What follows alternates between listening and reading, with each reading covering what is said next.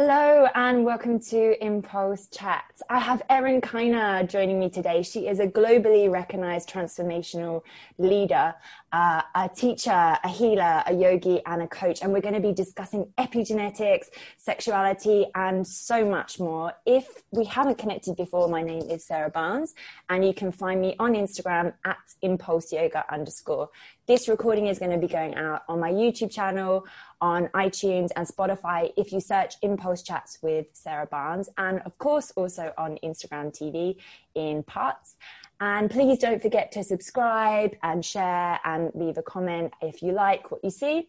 So let's not waste any time. Erin, thank you so much for joining me today. Oh, thank you, Angel. So honored to be invited. My pleasure. Can you please share a bit of information with us about your background, your journey, and how and why you came to working in your field? Yeah, well, I think it's probably, and this is true for me and true for everyone, that there's clues to our purpose in our childhood. If we look back at who we were when we were young and not yet impressed by the world as to what we should do and what our family has always done, and starting to receive all these messages, we can actually see these little clues to our true self that were evident before the world told us what we should be. And so when I was a child, I wanted to be a nun and the woman on Wheel of Fortune who spun the letters around. I'm born into a family of 3 generations of scientists and 3 generations of atheists, and God is a bad word, and somehow little young Erin wanted to get dressed up like a nun and beg people to take me to Sunday school. Well, and even the Wheel of Fortune thing, like my family is not vain in the slightest. They don't want attention on themselves, and I just wanted to be a star and I wanted to be on stage. So it's this little what is that word? Anomaly. Yeah, I know what you mean. Anomaly. I was a little anomaly in my family. And so, of course, then you start to pick up conditioning from society, and you start to pick up conditioning and expectations from your family and from school, and what it means to be an intelligent person and what it means to be from a family of scientists. And so I would say I was really quite far from knowing who I really was. And obviously you're expected to know what you want to do with your life, even from high school. You have to choose subjects in senior years of high school based on what you want to do at university. That's a lot of pressure to put on a teenage child, and especially a teenage child that hasn't been encouraged to be their true self or to really follow those impulses, I'll call them, of our true nature. So I finished school. I actually went to university and studied computer science, which I'm not here to be a coder. I do love technology, but I'm absolutely not here to be a computer coder. But I was lost and I was seeking. And so I then started studying acupuncture and naturopathy. And there was this part of me that helped people always, that wanted to take care of people, but I couldn't for what that was. So shortly after high school, I started getting into drugs. Couldn't hold down a job. And I see that as a necessary detour on the path. In fact, I see it as part of the path. We all have to go through darkness at times, and we have to go through adversity. It's strengthening of the character. It's showing us our resilience. It's helping us discover what we're not in order to discover who we are. So I'm taking this detour through life of going into the darkness and experiencing a lot of pain and a lot of suffering. And then I also find the strength to get myself out of there. So at around 24, I became a flight attendant, and that was the coolest freaking thing ever. It gave me a sense of purpose. It gave me a sense of belonging. It allowed me to be exceptionally good at my job and well respected, and I loved flying. It gave me a sense of freedom. And it was through flying that I met my first life coach. And she and I were flying. We were both operating the aircraft going to Barbados, and we were operating the L4 and L5 doors down the back of the Boeing. So basically you're just standing there waiting for hundreds of passengers to board the aircraft. And I said, "Oh, what did you do before Virgin?" And she said, "Oh, I was studying life coaching." And this bell inside me was like, ding, ding, ding, ding, ding, ding, ding, ding, ding. "That's for you." And I was like, "Oh, well, I want that." I don't know what that is, but I want that. And she's like, "Well, I would love to gift this to you." And I said, "No, I'm happy to pay." And she's like, "No, I want to gift it to you." So she gave me 3 months of life coaching, and those 3 months absolutely transformed my life in a way that I didn't even realize was possible. It was the first time someone showed me that my beliefs were not real. And that what my brain is telling me, like I came from an academic family that is praised for our intelligence. It's like, are you telling me my brain could be wrong? And this belief that I have that I'm too fat, that was the belief that she actually started cracking open. And I felt like the foundations of me start to rumble. And I'm like, oh my God, if my brain is lying to me, what else is not real? And that's a scary freaking place to lose touch with the reality that you've known. And of course, that's an awakening. We're moving into a higher level of truth and a greater understanding. But when the walls start crumbling the first time, it's scary as hell. So yeah, she was the one who helped me see like, wow, maybe there's another way of thinking about myself and another belief that I could have. So after that, I thought, okay, I want to study that thing. And mainly I wanted to study it to apply it to myself because I still felt so unworthy of being a coach. And I thought I'd fucked up my life too bad. I was unforgivable. I made too many mistakes. Who would ever want me as a life coach?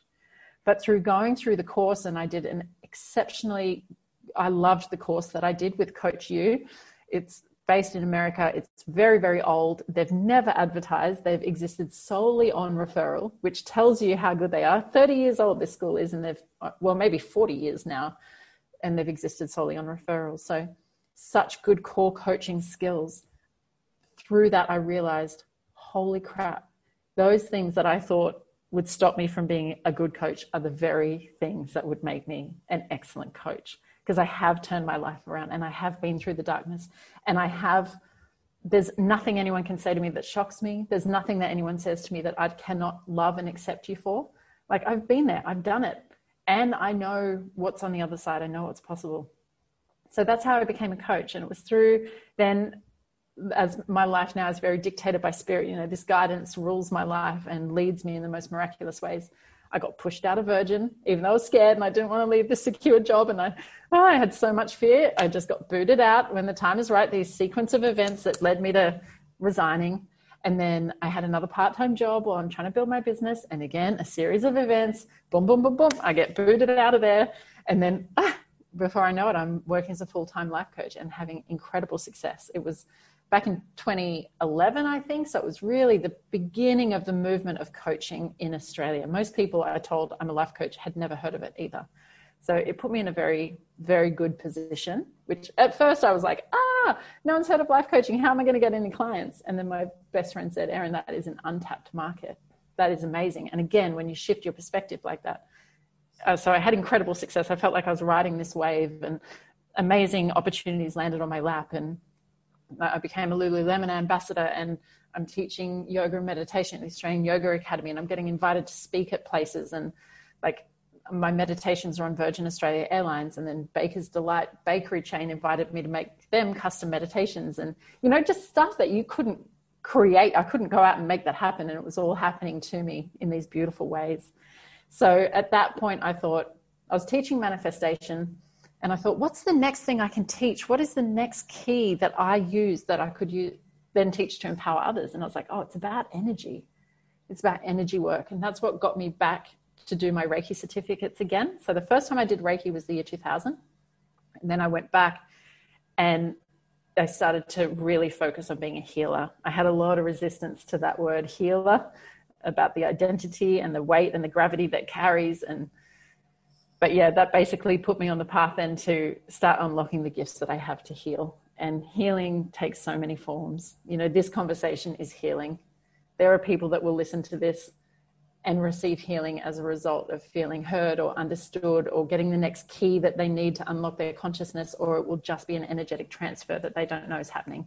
But healing takes all forms. And I finally got to the place where I accepted that I'm a healer. I embraced the part of me that I was rejecting, which seems to be my entire life journey as well. And here I am. Now I just do whatever spirit asks me every day and get incredibly miraculous results. So I have to ask you, because this is how I found out about you. Epigenetics. What is epigenetics? How do you use it in the work that you do? And why is it so beneficial? And why can the health and the holistic and wellness sector really benefit from getting their teeth into this? Yeah, so epigenetics comes from the Latin word epi, which means upon, and genetics, which is our genes. So it's really the study of how our environment impacts our genetic expression. And I learned about epigenetics from my mentor, and I traveled the world with him for 2 years and taught his content and ran his retreat. So I feel like I've got a very, very privileged opportunity of having a very deep lived experience of understanding epigenetics. And so he created a platform called PH360, and it is a incredibly high level, unbelievable amount of information that has been summarized for the user by just being able to create a personal profile. And through profiling our body and looking at different, very specific ratios and different ways that our body is currently expressing, it's able to create you an epigenetic profile, which tells you who you are, what your genetics are here to express. And so through that, we profile people into 6 very basic types. So we're using mesomorphs, ectomorphs, and endomorphs, and then the blend of those 3. And we would place those 6 types on a 360-degree wheel. So we have 60 degrees of variation between each type. And that is a very low level 2-dimensional model of the incredible complexity of what it means to be a human being, and the fact that you have never existed before and I have never existed before and will never be seen again. So at the highest level of understanding, we recognize that what you need for your greatest health and your greatest expression is extremely different from me. So we help people. We give them a very basic label so that they can conceptualize this information. But essentially what we're doing is we're empowering people that you are a unique individual. So you don't have to follow the trend, and you don't have to listen to what everyone else is telling you is right. Your job is to understand who you are, and then learn to love and to trust and provide for yourself and that uniqueness, and then share who you are with the world. So I've taken all of this knowledge, and I have a very spiritual view of it, because that's who I am at my core.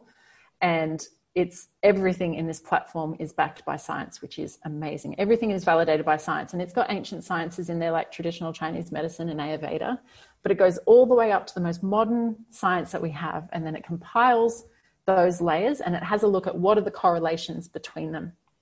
And then from that, how do we guide you how to live? So we look at 6 different areas of life, being how we eat, how we exercise, how we socialize, our physical environment, how we use our mind, and what our unique gifts are. So if you had a look at something like a diet culture, like veganism, if we basically went out there and told the whole world to be vegan, not everyone's going to thrive. There's going to be body types that might thrive with that diet, and there'll be body types that struggle. There'll be certain climates that thrive with that diet, and there'll be certain climates in which you struggle. There'll be certain age demographics that might accept it and that might struggle. So there's so many layers. It's the intersection of so many things. So how can we be going out there in the world and saying everyone should be vegan, everyone should be paleo, everyone should do high intensity workouts? It's like we have this beautiful spectrum of human beings here on the planet at this time. We're meant to have diversity. Look at diversity in nature. We understand the importance of diversity in nature. But yet somehow, somewhere along the line, humans said we should all look like this one body type. We're going to glorify this one body type. And if you don't look like that, we're going to shame your body. We're going to tell you that you're fat, or that you're lazy, or that you're short, or you're whatever. We just want this one. But humanity wouldn't survive. Humanity would not survive with one body type, because you don't bring enough gifts. So when I think about it from the spiritual perspective, I think about the fact that we are a spirit that's using this body to be expressed here on earth in this incarnation. And so our spirit knows why we came here. There was a purpose and a mission for our soul, and it chose the body that has all the inherent gifts that it needs, like a toolkit, to go and complete its mission. So if you knew your mission here was to build a house, you're going to get a toolkit of all the carpenter's tools that you need to go and build that house. So our body is essentially the same. It is the answer to our purpose. If you understand this vessel, and you understand the inherent gifts that come effortlessly to you without thinking, then you understand that's actually what I'm here to do. So look at me. You've probably said 5 words, and I've been talking nonstop for like 17 minutes. Talking is a superpower of mine. Talking came effortlessly. Interestingly, I didn't talk for the first 2.5 years of my life. That's another anomaly. Really? But when I started talking, I couldn't stop. But I was also criticized for that. Erin's a chatterbox. Erin needs to stop talking. Erin, I had a t-shirt that my parents bought me that said, they taught me to walk and talk, and now all they do is tell me to sit down and shut up. Which is a little bit cruel because it was the truth. It was like, Erin, stop talking, stop talking, stop talking. However, if my parents had understood epigenetics, and if they'd understood that the things we're expressing as children are our inherent gifts, then I could have been supported for my talking. I could have been encouraged. And now look at how I use my voice. I heal people with my voice. The conversation that we're having today has power in it. It's got energy in it. It's got truth in it. And people will have a physical, a visceral, a mental, and emotional reaction to talking. It's amazing. My meditations, my healings, like my voice is such a big part of what I'm here to do, but that was misunderstood when I was a child. And so what did I do? I went and studied computer science, and I went and told myself I had to have these jobs because that's what my family does. But that's not what this vessel came for. That's not what these genetics are designed for. I'm meant to personally have a very slow paced and peaceful life. I'm not meant to hustle. I'm not meant to be super powerful entrepreneurial. I'm meant to be very nurturing and very peaceful, and I'm meant to communicate and heal people. So it was quite a journey, to come to know myself. But that knowledge of PH360 was the key piece that made me understand this is exactly who I am, and I've always known it. I've always had that feeling. When I give this knowledge to others, or I profile them slightly, or I tell them a little bit about themselves, every single person says, that's me. Like they know there's truth in it, because like for our beautiful mesomorph friends, they've been interrupting everyone their whole lives because they're just these little bundles of joy, and they get these big downloads, and it comes suddenly. And if they don't express it, it's gone. There's no retention in their mind. So they have this great idea, and they go to interrupt, and the world says, don't talk, wait your turn, sit down and be peaceful. And they go, oh. And they're being conditioned away from their true nature, because we have etiquette and we have societal standards that says, don't be rude and don't interrupt. But every time I have a mesomorph friend, I'm like, no, share.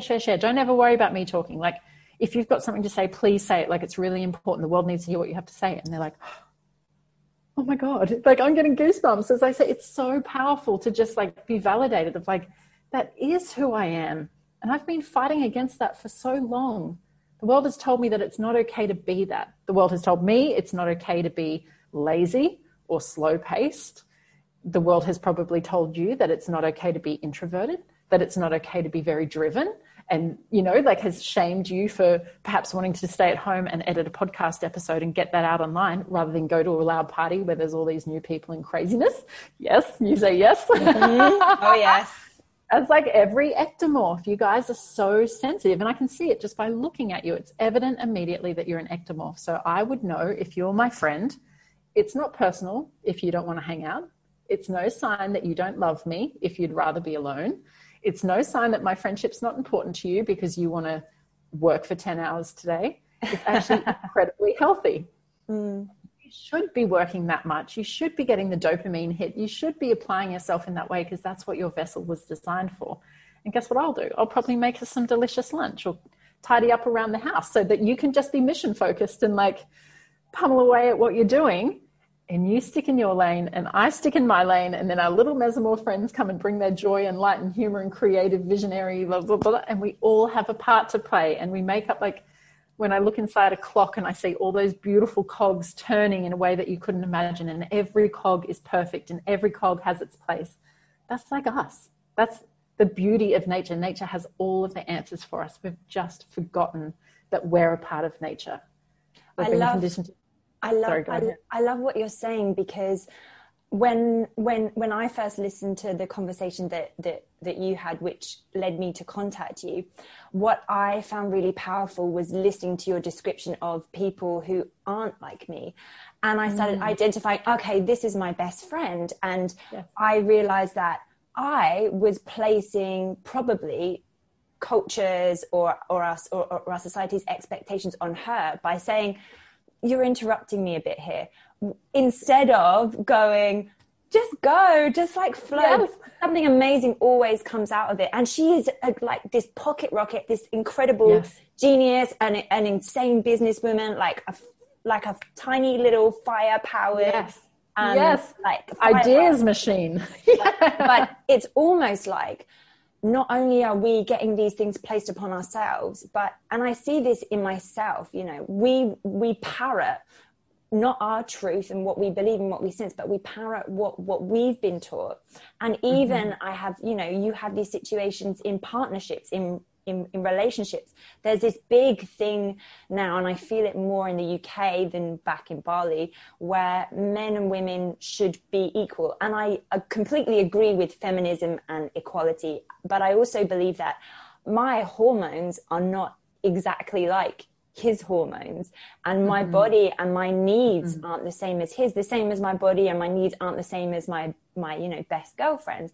And then to have that being kind of fed into you, like, no, you should be, you know, in the city working, no, you should be doing this, and it's like everything that you learn that isn't you, all of a sudden you get thrown back at you, especially as you get around the age when you're thinking about having kids. And it's just I think it would be, for me, I wish that stuff like this was taught in schools, and Ayurveda, you know, epigenetics, because I think if we had this education, then not only for the teachers but for the school kids too, so we can kind of understand each other a bit more. Yes, exactly. And we would teach children in very different ways. So PH360 does have an education program that they're rolling out in schools in Australia, where it's personalized education. So our little mesomorph friends who need a lot of external stimulation to power up their brain, they need the colors and the bright lights and the movement and the stimulation, is the opposite of what you need, which is like, my brain's so high powered and running through so many processes at once, please no more information coming in. So you, in an academic environment, would thrive to sit in a quiet environment, to focus on the teacher, to have that information come in. And that's the complete opposite of what a mesomorph needs. But those poor little mesomorph kids grow up with beliefs that they're dumb, that they're stupid, that there's something wrong with them. They're getting all distracting and creating a fuss because their brains are like, please give me energy. So what we'd do is actually split classrooms up and educate people in different ways, because mesomorphs are so in their body. They would do really well in like boot camp style environments where it's go out and smash your body, like create all these amazing physical feats, like climb and obstacle courses, and then sit down and focus for 15 minutes and then go again. So when we look at the Balinese people, that culturally they're very mesomorphic, a mesomorph and endomorph blend. So they're small little people and they can carry weight and be little apples or pear-shaped kind of faces and bodies. And their brains are very present moment and very abstract thinking. So they don't follow a sequence. It's not logical. It's not analytical, but it's extremely creative and extremely colorful and extremely practical. And it's kite season at the moment. I was down on the beach walking the other day, and, you know, some of those kites are like 4 meters long by 5 meters high. And there's like 5 or 6 kids holding the string all the way along, and everyone's coordinating this lift off of a kite. And I thought, there's not an Indonesian kid here on this beach that could tell you a single thing about aerodynamics. And you could not teach these kids aerodynamics. But you want to see them get that giant thing in the air? They know it. They know it in their bodies, and they know it practically. And I'm getting such goosebumps as I say that. They just know. It's a knowing that's in their body. But if you put them in an academic environment and say, okay, let's go through the ABC, sequential logical information of how to lift a kite, they'll all fail their exams. But you let them be practical about it. There's actually an Indonesian dialect where the word for teach literally translates to, she watches my hand. Wow, that's beautiful. Isn't it? You see them with their handicrafts. You see the way that they make their offerings. They're so in their bodies and they're so practical. And it's so easy to judge that as an academic style body type like you or I. And, you know, I see a lot of ectomorphs come over and run business here, which is beneficial because the ectomorphs have this future-oriented consciousness. So they think and strategize really well for the future, brilliant business minds. So they bring that over here as expats and they start a business, but they come head to head with the local people.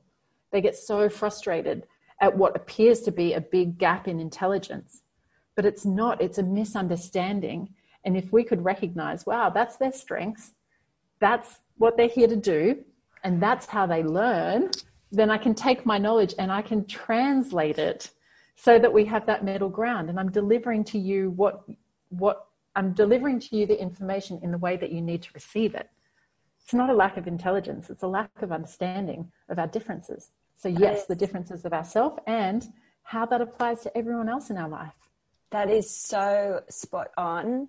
I actually experienced that firsthand myself, and I actually had a nervous breakdown from exactly what you said.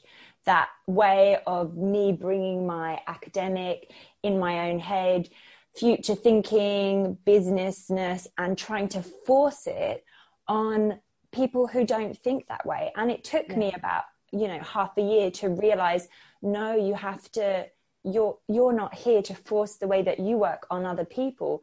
You're here to observe how other people work, be respectful, and then follow how they work and nourish them and do it that way. But it's and I think what you're saying, again, if people got this type of education when they were looking at opening businesses and in the workplace, and if you have that kind of education to someone who is new in a business and they're coming in as a manager, explaining, okay, well, here are how you respond to, here is how you do leadership.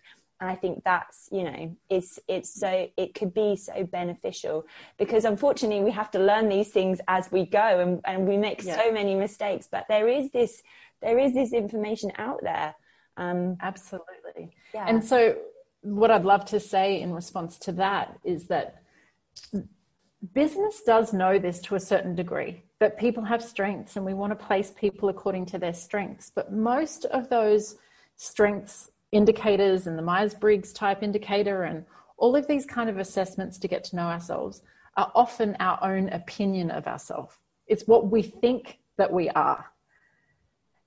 Epigenetics is not what you think that you are. It's what your genes say you are. And there are so many people that I've led them through their personalized profile and they're like, that's not me. That's not me. Nope. It's like, well, actually it is you, but you've been so conditioned into something else that you're either expressing yourself differently or you're forcing yourself to be something that you're not, and you're resisting it because for whatever. So a perfect example is that my genius section said that I excel at administration. And there was nothing in there about being a leader. And I was so triggered. I was like, I'm not here to be an administrator. I'm not here to work at reception of something. Look at who I am. I'm here to be a leader. I'm here to teach. I'm here to invite lots and lots of people on this mission. How on earth can it say that I'm here to excel at repetitive administrative tasks? Trigger central because of my conditioning. I was like, why don't I want to accept that? And I sat with myself and I'm like, because I would feel insignificant and I'd feel unimportant. So because I've got those belief systems inside of me that I feel that I need significance and I need importance, then how I was expressing myself was a reflection of my belief systems rather than what my genetics was actually saying. But the crazy thing is that this platform, PH360, recognized that I was not in alignment. I was 17 kilos heavier than what I am now. My hormones were out of balance. I was extremely stressed, which is terrible for my body type. And so actually when I started doing what the profile told me to do and coming back to basic repetitive tasks, things that were very simple for me to execute and things that were very simple for me to excel at, my body shifted and changed so quickly. I effortlessly lost 17 kilos without focusing on my weight. It wasn't even a factor for me at that time. And I'd been battling my weight my whole life, trying to be something that I'm not. My hormones change. My stress levels change. I go back into the system and lo and behold, what does it say? That I'm a fucking leader. The system recognized this organism is out of balance. She's not in a position to hold the energy that it takes to be a leader. So when she's out of balance, she needs this particular strategy, and let's make it simple. Let's reduce the stress. Let's take the responsibility off of her. And when I started hearing to the profile shifts and changes and evolves as you do. And then it got me to the point where it said, I'll persevere to achieve at all costs. And I'm like, I'm back. That's the Erin that we know and love. So yeah, what we think of ourselves is often very, very, very different from what we actually are. So that's why I love this as a tool, because it covers every single area of life. I've never found a body of knowledge that conflicts what PH360 says. It accepts every single methodology, protocol, diet, exercise routine. It's all in there. It doesn't say anything is wrong, but it says this is what's suitable for you at this time. So veganism might not be right for you, but the platform doesn't say veganism is wrong. It will say to certain body types that this really suits your body at this moment in time, at this location on the planet, when your genes are expressing this way. And then as your genes start to express, who knows what it might recommend. I'd been vegetarian for 10 years and I think I'd just let a bit of fish in my diet. I did my first personalized detox with pH 360, so a suitable detox to my body type. I lost 8 kilos in 2 weeks, again, without trying. My body just thrived at letting go of the toxicity, which is a big problem for my body type. And then it said, even though you choose to be pescatarian, there are amino acids and minerals that are very important for you at this time that are best found in meat. So I was like, oh, but I'm a vegetarian. Here's my mind again. Here's my conditioning, my identity. I'm a vegetarian. I'm a vegetarian. It means I'm a good person. I'm a vegetarian. It means I'm a spiritual person. And the platform's asking me to eat meat. And I was so triggered and I didn't want to do it. And so I had to sit with it and say, why, Erin? What's underneath that? What decision did you make 10 years ago? And why did you think that that was right? And why do you think that that's right now? And really, I was vegetarian for ethical reasons. And it's beautiful to have ethics.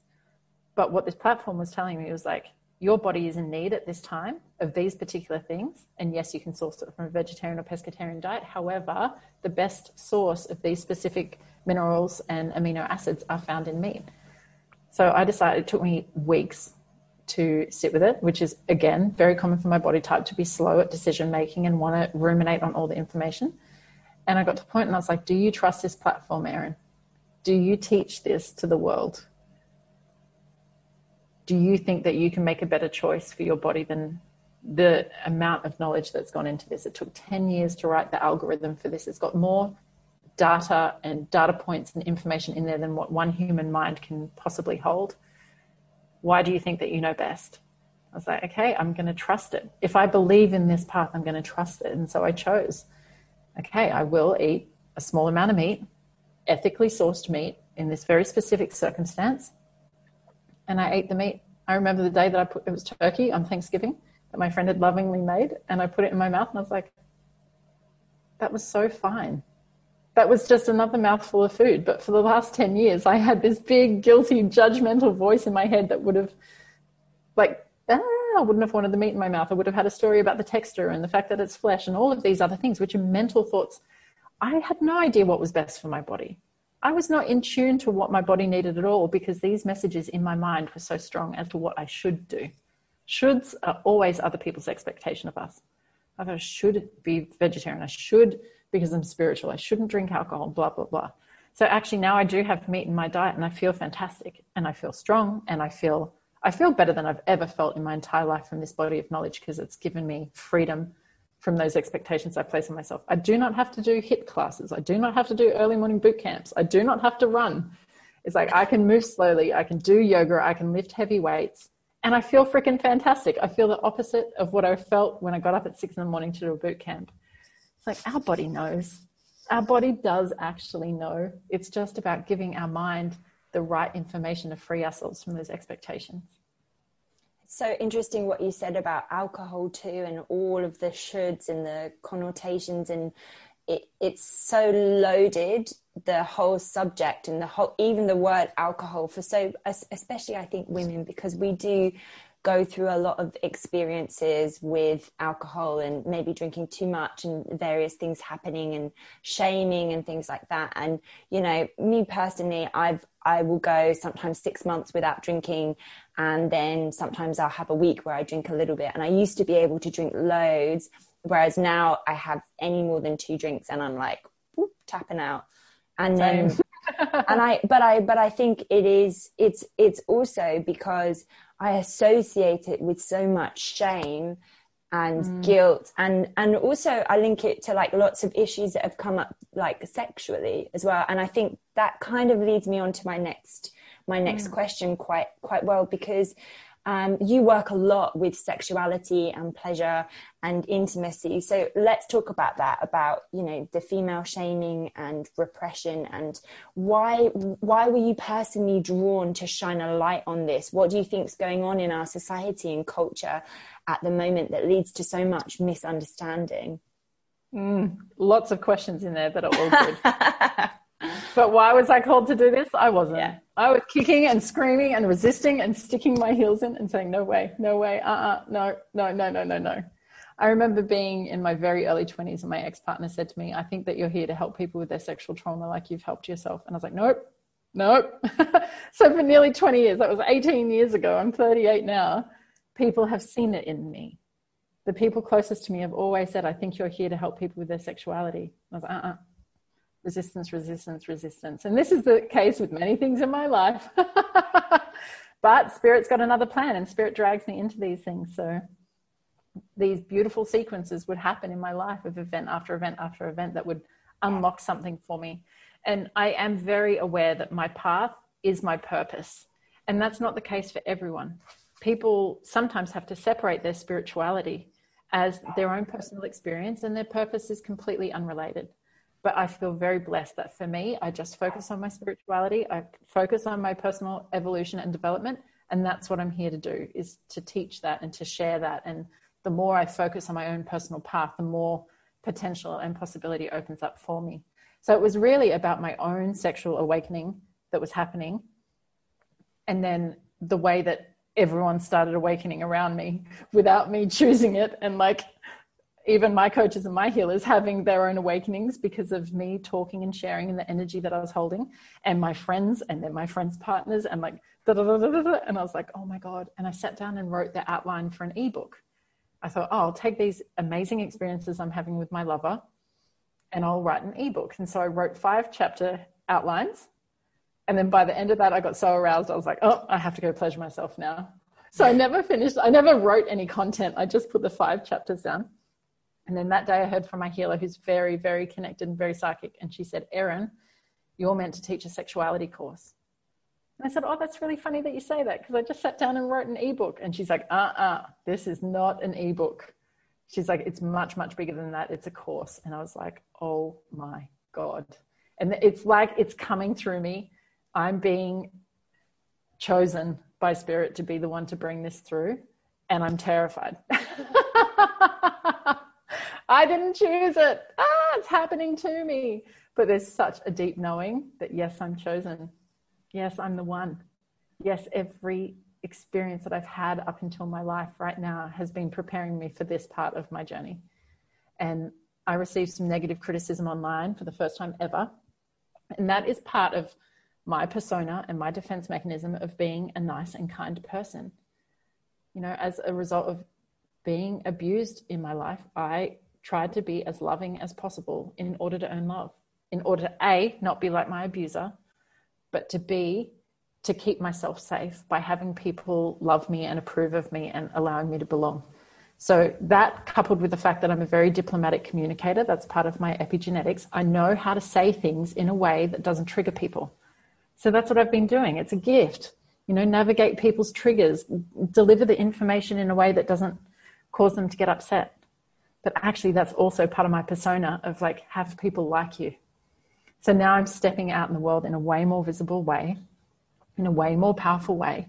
And that is triggering as fuck. Yes, some people are triggered into having an awakening, and some of my friends are triggered into having more orgasms than they've ever had in their entire life. And some people are triggered into stepping into new sexual expressions I'd never thought of.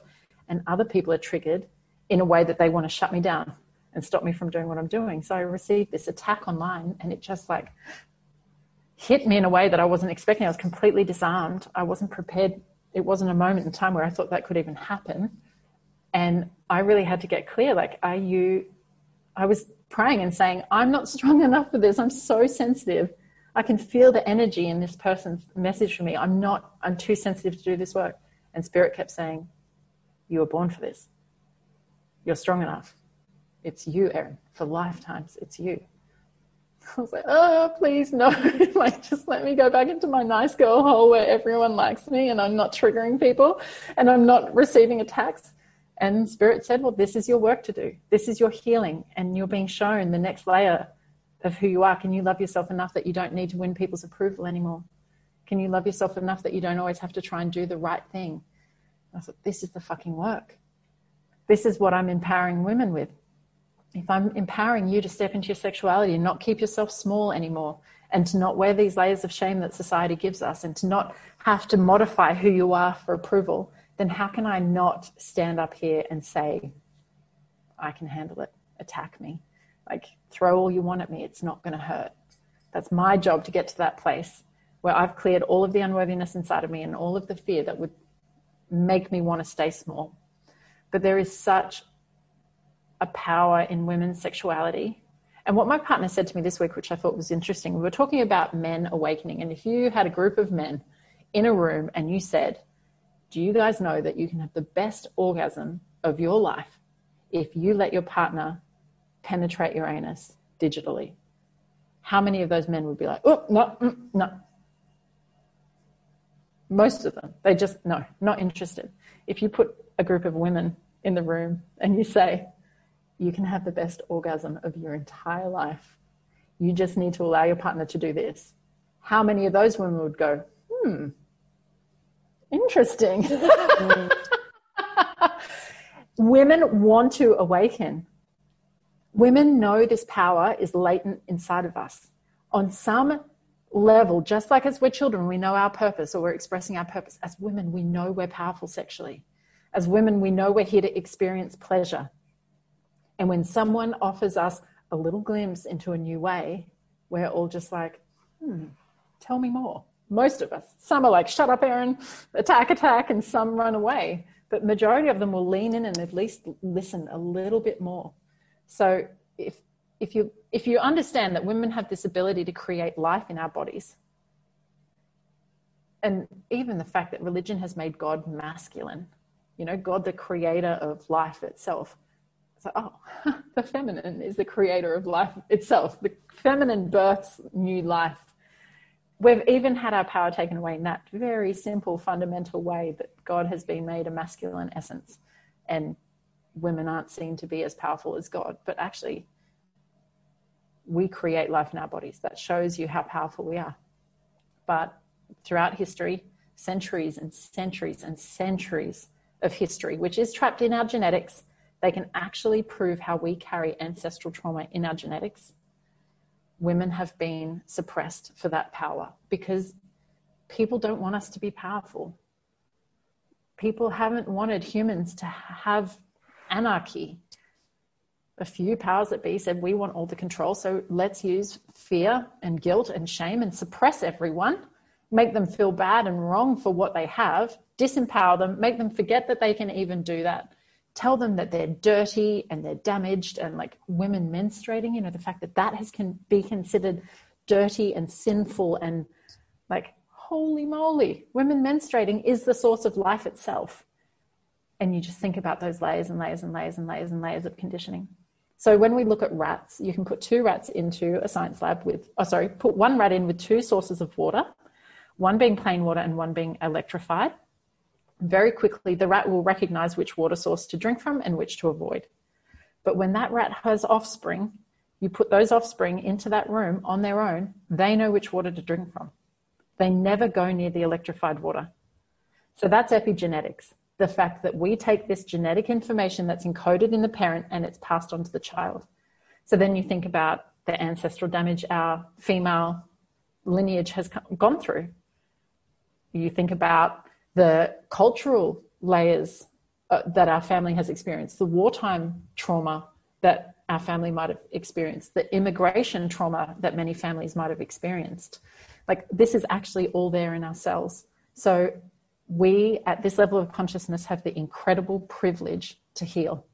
And not everyone on the planet at this time gets this privilege, but our souls have chosen this for a reason. And I see it as our divine obligation to heal, because we do have the resources and we do have the level of consciousness and the understanding, and we can change that pattern for our family. We can heal these ancestral traumas that they no longer get carried down, and that young girls that are born from our bodies will not know the level of shame that we've gone through, that is inherent in us and in our culture, and that we can create these environments through our own empowerment and activating our own sexual energy and standing in our own power in a safe and a loving way. Then we create environments for the next generation to come through who are born into that field of energy, not into one of shame and suppression. So living in Indonesia, obviously the federal government is Muslim, and so there's a lot of controls around sexuality.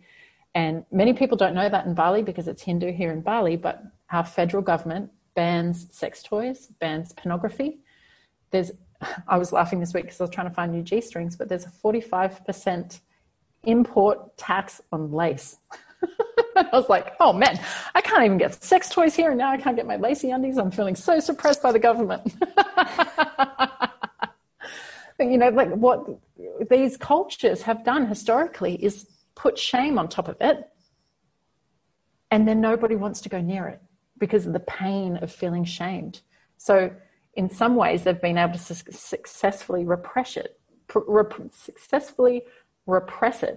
But because it is a force of nature and we're part of nature, nature's going to have its way. We actually don't get to dictate nature. That is the one force on the planet that humans have no control over.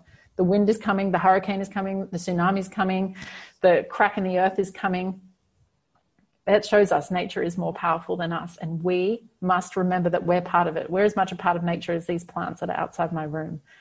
They're thriving and they've got life force coming out of them, and we can be that too. It's just that we forget and we adapt and we close down. Just like taking this beautiful, abundant plant here from Bali and you plant it in the UK in winter, it's going to go, and that's what's happening to you. Your genetics are designed for a very warm environment because you don't have much insulation on your body. So if we take you out of that warm, nourishing, toasty environment where you're thriving, and we put you in the cold UK winter, that's going to impact how you feel, your emotions, your sexual energy, your brain power. So that's kind of what's happened to humans. We've taken ourselves out of our alignment, out of our natural state, and we're all in that state of adaptation, like that tropical tree that's struggling in the UK. But you put us back into the right environment and that energy pours out of us. So this life force has its own energy. If lightning comes and strikes a tree and that branch becomes damaged, life force itself says, oh, well, that's not a good use for my energy. I'm just going to retract from that branch and I'll grow another branch over here. And the same would happen to us in a wheelchair. If we got in an accident and we lost the use of our limbs, our lower legs, very quickly the life force would go, that's not useful. And our legs would wither to basics because the life force itself has this incredible intelligence. And so you think about life force is sexual energy. It has this incredible intelligence. So if you create the right environment, life force is withdrawing from many, many, many women across the planet, most women across the planet. It's not okay. It's not safe. You get shamed. You get attacked. Everyone's being conditioned to be terrified of a woman in her sexual power. But if you create the right circumstances, which is clear the guilt, clear the shame, do the healing, learn the skill, create a loving environment, let your sexuality naturally burst out of you because that's what it wants to do. Nature wants to express that way. It's life-altering. It is absolutely life-altering, and that potential sits inside of all of us. It's just those flowers bursting out of us without effort. And so what do you think stops most women from fulfilling their potential sexually and in their day-to-day lives? Because I guess these things are pretty linked. So what do you think is the thing that is really stopping women from tapping into that in the West, let's say? Shame, guilt, and a lack of education. So I think shame, guilt, fear, and a lack of education. So I think we all want it. When someone has that conversation, we want to lean in. We want to know the secret key, but we're fucking terrified of the public attack that might come, what people might think of us. Are we going to lose our relationship? What if my partner doesn't want to go on this journey? What if my partner gets offended that I want to go sleep with a woman, or I want to go have a threesome and he's going to feel like he's not good enough, or he's not satisfying me, or it's sinful and my family have told me forever that even touching myself or pleasuring myself is sinful, or I'm going to go to hell. So, those layers of shame, guilt and fear are there for all of us to varying degrees. But even if you start to clear that, what next? Where do we turn? How do we start? Where do we go? How do I have those orgasms? How do I find a partner that's capable of that? How do I even find out what kind of orgasms my body's capable of? Like, without that education, without a guide or someone that's walked the path, where do you find the information? It's like the spiritual path as well. I really believe in a personalized approach, in an individual path. It doesn't matter what anyone else has done before you. You don't have to go and follow a lineage. You don't have to devote yourself to one thing. It's what's right for you in this moment. And it's going to be very different for each of us. So yes, I believe in bodies of knowledge like Tantra and, you know, these structured methodologies. And at the same time, I don't. Like, some of that might work and some of it might not. And at the right time, some of it might work and some of it might not. Just like I was saying, the food on the planet, where on the planet you are, what season it is, how old you are, all of these, the intersection of all of these things makes it an extremely personalized journey. So everything I teach and everything I do is that way. So yes, I'm inviting women into one container to all awaken. And I know that every single woman's journey is going to be different. And some are going to activate in different times, and some are going to activate in different ways. And some are just going to take the knowledge and run with it, and they're going to be good and they're done. And others are going to need a lot of nurturing and a lot of hand-holding and a lot of healing. And some are going to need me to push them, and some are going to need me to, don't you dare push me. And that's my job as a good teacher, like you said, about being a good leader and a good boss. It's like, how can I take the experiences that I've had, the lifetime of knowledge that I have, the incredible amount of consciousness I get access to, the incredible gift that my partner is and what he's providing for me, and how can I personalize that to the woman in front of me to give her what she needs in this moment to take the next step on her path. It's very interesting. And so much information there. And I think, you know, you're someone who is giving out a lot and giving out a lot of your time and your energy and constantly working on yourself as well. So what do you do at this moment in time when you need to recharge and get grounded and get back to a level space? Yes, I do absolutely nothing. Sweet fuck all. It's the sweetness of doing nothing. I love alone time. I love laying by the pool for 4 hours. I actually love scrolling social media. That's a message that you don't hear very often. How much judgment and shame is there around social media usage? I freaking love scrolling. I love having nothing on my plate, and I just get to check in on everyone I love, and I get to watch these people that inspire me and do nothing. No one takes my energy away. So it's very, very important. I'm heavily Pisces in my astrological chart too, so I'm extremely sensitive. I can feel a lot of energy, and I'm empathic, and the nature of my work is constantly working with energy. So I need to move everyone out of my space. I need to check on my boundaries, make sure no one's hooked into me, because people get quite addicted to my energy. They think that it's me without realizing that I'm actually reflecting something back to them. And then they want more and more and more. So I have to always constantly check, are my boundaries healthy? Am I making sure that I'm setting up relationships in a way where people don't become dependent on me? And then I just love doing nothing. Just relax and just be. I love my meditation practice. I love music. I love essential oils, you know, like all the sensuous pleasures. I love it. And I have lots of orgasms. I love what you said there about the scrolling thing, because we're so often told, oh, social media is bad. But, you know, it's like, well, if you edit what you look at, the same way you edit your life, then you're just seeing the good stuff. And sometimes I was speaking to someone else the other day, and I was saying, you know, sometimes I do a check-in on myself, and if I press that search button, if a load of things are coming up that's really killing my vibe, I really edit what I see, and my brain likes to be going all the time. And it likes to have that input. So yeah, I get my dopamine hit either from, you know, reading or from learning or from the scrolling thing, more than the going out, boozing and partying thing and being, you know, super social all the time. And it is really about just having these strong boundaries, like edit what you look at then. If you don't like what you look at, you don't have to throw it away. You need to be more adult with how you approach this tool. Same thing with sex toys. You know, like, have you got one and are you just using that all the time? Or are you actually developing what you're doing with your partner, or like what you're doing with your own hands? Like have the boundaries, you know? Exactly. Nothing is bad in the universe. Nothing. It's about our intention behind it and the application and the use of it. So social media has a lot of great benefits, and it is our responsibility to curate that so that we have the experience that we want. And I hit the point where I go into unhealthy territory and I feel it immediately, and it feels like shit. So I want to use social media and be aware of myself while it's topping me up, while it's letting me check in on everyone without having to give my energy away, and like get inspired and read some cool things and look at kittens and puppies. And too much, Erin. Put the phone away. Get out in nature. Go and move your body. Pick up a physical book. Like, when you feel it, when you feel you've hit that unhealthy territory, that's our personal responsibility. It's self-loving to not hurt ourselves with social media. I love what you said there, your own personal responsibility. And I think that comes into so much of what we've been talking about, personal responsibility. You know, it doesn't work for everyone, one different approach. And exactly. So I have to ask, where do you go for your inspiration? Again, like what I was saying before, you're constantly giving out.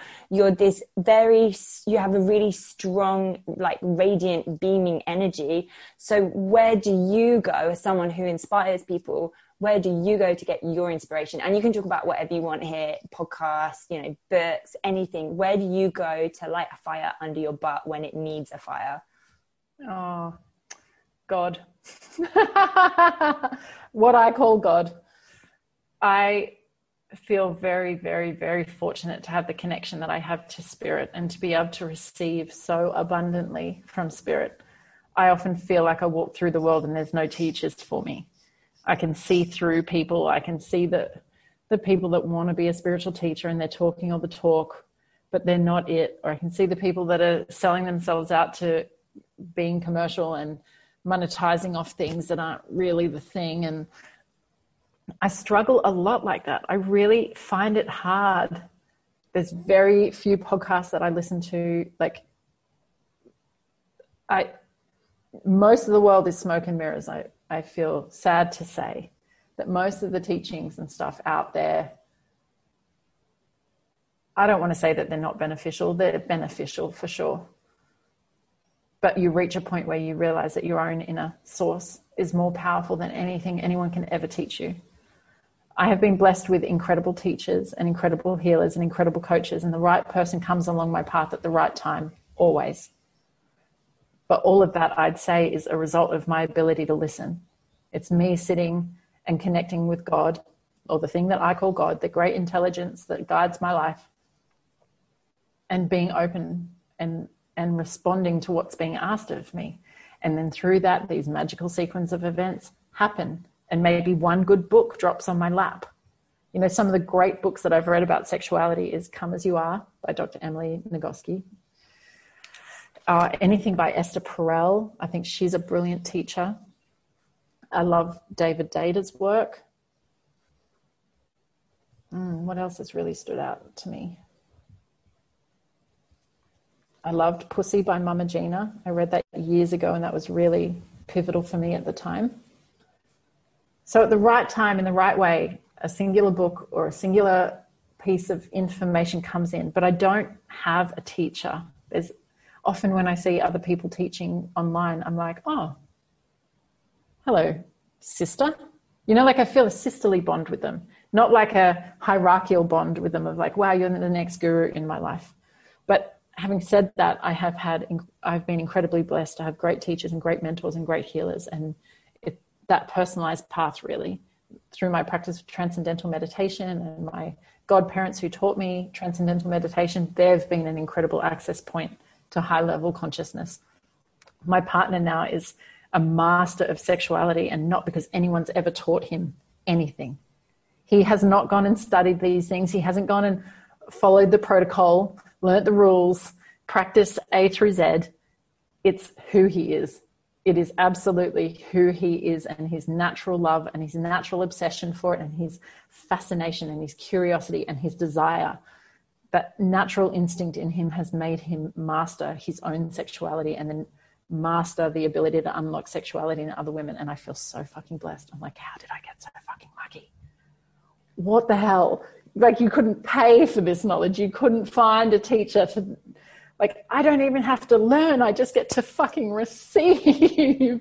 I get to receive these teachings. I get to experience these life-changing orgasms, not because someone told me this orgasm exists, but because I'm just in that experience. And then last night I had one that made me so hysterical. I laughed so hysterically and I started talking gibberish. And then because I was aware that I was talking gibberish, I just was laughing more, and it was just pure joy.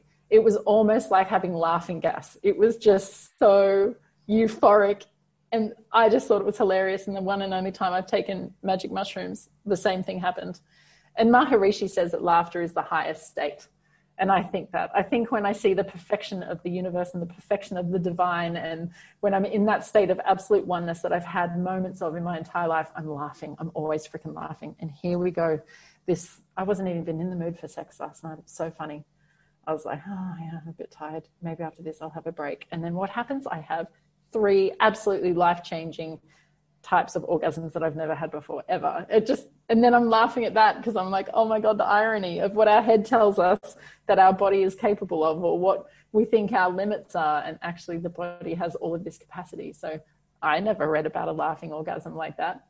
I've definitely felt states of euphoria, but I just got to experience it. I got to receive it. And now I get to teach it. I get to awaken others to those potentials and, yes, share the techniques that might have got me there, but it's not the technique. It's just not the technique. It's like anything yoga. It's not the postures. The postures are a vehicle. The freaking yoga happens to you. It unlocks in you. And sometimes it's through the postures, and sometimes it's through the breathing, and sometimes it's through the medication. Any of those 8 limbs, all they're doing is driving us to that inner state of being. And you can sit there in silence and lead a yoga class in total and utter silence and be in the state of yoga the whole time. And someone else can be doing the fanciest poses and be so far from yoga. The divine paradox. I really resonate with what you're saying, because I teach yoga and I teach meditation as well, and I very much, you've probably experienced this yourself. Most people don't come to a yoga class because they feel great and they feel like they're on top of the world and that they're winning at life. They come because maybe they do just want to work on their body, which is fine. That's where a lot of people, that was my entry point into yoga. I wanted to be able to do bendy things and look good in yoga pants. It's very different now, but there's nothing wrong with that, because that's exactly right. The entry point. And there's nothing wrong with having that attitude towards it the whole time. But what I found really interesting was, I did all this work and I, practiced stuff from various lineages, and I got, very stuck in, okay, this is the way though. The other ways aren't the way. This one is the way. And then, one's not the way. This is the way. This one, all the other ways were wrong. I shouldn't have been flowing like that. I should have been still. And then, yes, but that's your body type as well. Your body type is driven to find that, to understand, to excel, to get into the details, to perfect. That's what you're here for. So of course your yoga was expressed like that. And then I met my partner, who I'm with now, most calm, most sensitive, smart, intelligent, like listens to everything I say, has a highly stressful, highly responsible job, doing something I would never even imagine being able to do because it is so stressful. Completely fine. The other day he just stood on his head, and he's the most yoga person I've ever met. Yes. Never done it a day in his life, never meditated. And I just thought, you know what, I'm going to just take a little bit of a step back from this, because I completely, and I'm not saying that everything that I do is rubbish at all, but everyone is so different, and there are methodologies to help. And yes, you do need guides along the way. Some people do, people like me do. But other people just naturally are so connected sexually too, just naturally just have this connection and are a bit more plugged into something, and they don't really even know why. And some of us need to search more and use our brain more. But it really blew me away. I was like, and I said this to him the other day, I was like, you're the most, this is the wrong way to say it, but you're the most yoga person I've ever met. And it's crazy. And but all those things that Erin spoke about, the books, I'm going to pop links to those below this recording, so you can find the names of those books underneath here if you want to find out more. I'll definitely be checking out some of those books for myself. And I have to ask this question really importantly: where can people connect with you? Where is the best platform for them to find you? What offerings have you got coming up over the next 6 months? How can people plug in? Great. Well, number one for me is Instagram. I love Instagram. I love it. I share a lot of stories. I share almost every day kind of what's going on. And, you know, you get a window into my life and you get to hear the breakthroughs that I'm having and laugh with me a lot, because I freaking love to laugh.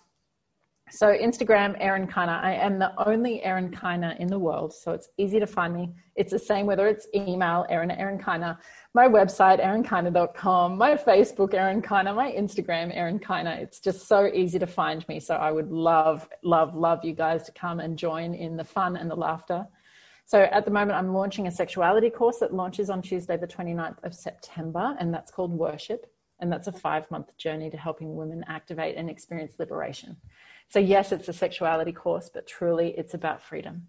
It's about power. It's about potential. We're using sexuality as the vehicle, but it's so much more than that. So Worship launches September, and then we'll do another intake again in 2021. My one-to-one coaching spaces are full until February 2021, so we're going to wait list for that as well. And then towards the end of 2020, I'll be releasing a body love, self-love deep dive workshop as well. So that'll be another 5-month journey that'll be launched in the next couple of months. Lovely. And all the links for those I'm going to pop under this recording too, so you can connect in with Erin and soak up some of the juice, because there's so much of it. There is, just abundantly flows from me. God, like how good. I'm just being Erin. And this is what I want for everyone. I'm not trying, like, this is so joyful for me. I get so energized by doing this, because this is exactly what I'm meant to be doing. So I really want to empower everyone to feel that same level of satisfaction, because when someone's living in their own personal alignment, it is the most magnetic, captivating, contagious feeling. That's what people can feel, the presence of spirit being so close to the surface. And that's the capacity for all of us. And what you said before is, like, I agree that some people have a more sexual component, and some people have a more artistic component. Some people have a more musical, and some people have a more academic. And like, again, that's a beautiful diversity of human nature. And yes, I think that some women at their sexual capacity are still not going to be me. Like, I'm a force. So thank God I've got a partner that can handle a force, that wants a force, because it's intimidating. And it's hard sometimes when we're almost misfits, that, you know, there's something different about us, and we've been made to feel like there's something wrong with that, like we're too much of this, or we're too much of that, or we don't really fit in. But actually, that's the beauty of it, is that, yeah, I'm different. Yeah, I'm going to have a sexual expression that's different from others. Yeah, I'm going to talk in a way that's different from others. And that's amazing. That's nothing that we should dampen ourselves for, but that's what we've been doing. It's like, oh, pull ourselves back, fit ourselves into a petite little box that society has told us we should be, and don't be too much of anything. But there is a wild woman inside of every single one of us. There is a force that wants to come out and express through every single one of us. And I'm just super passionate about letting everyone see who they really are. I'm not teaching anything. I'm just stripping them back of the illusion, and they'll find themselves. And at the core of themselves is magnificence. Well, thank you so much for coming on, Erin. I really appreciate you giving us your time and sharing your story. And yeah, guys, as I mentioned, all the links are below if you want to go ahead and dig a little bit deeper. So thank you so much, Erin. My absolute pleasure. Thank you. Thank you. And if you are watching on YouTube or listening to the podcast, please don't forget to subscribe and share, and take care. And I will see you next time for more Impulse Chats. Thank you. Bye.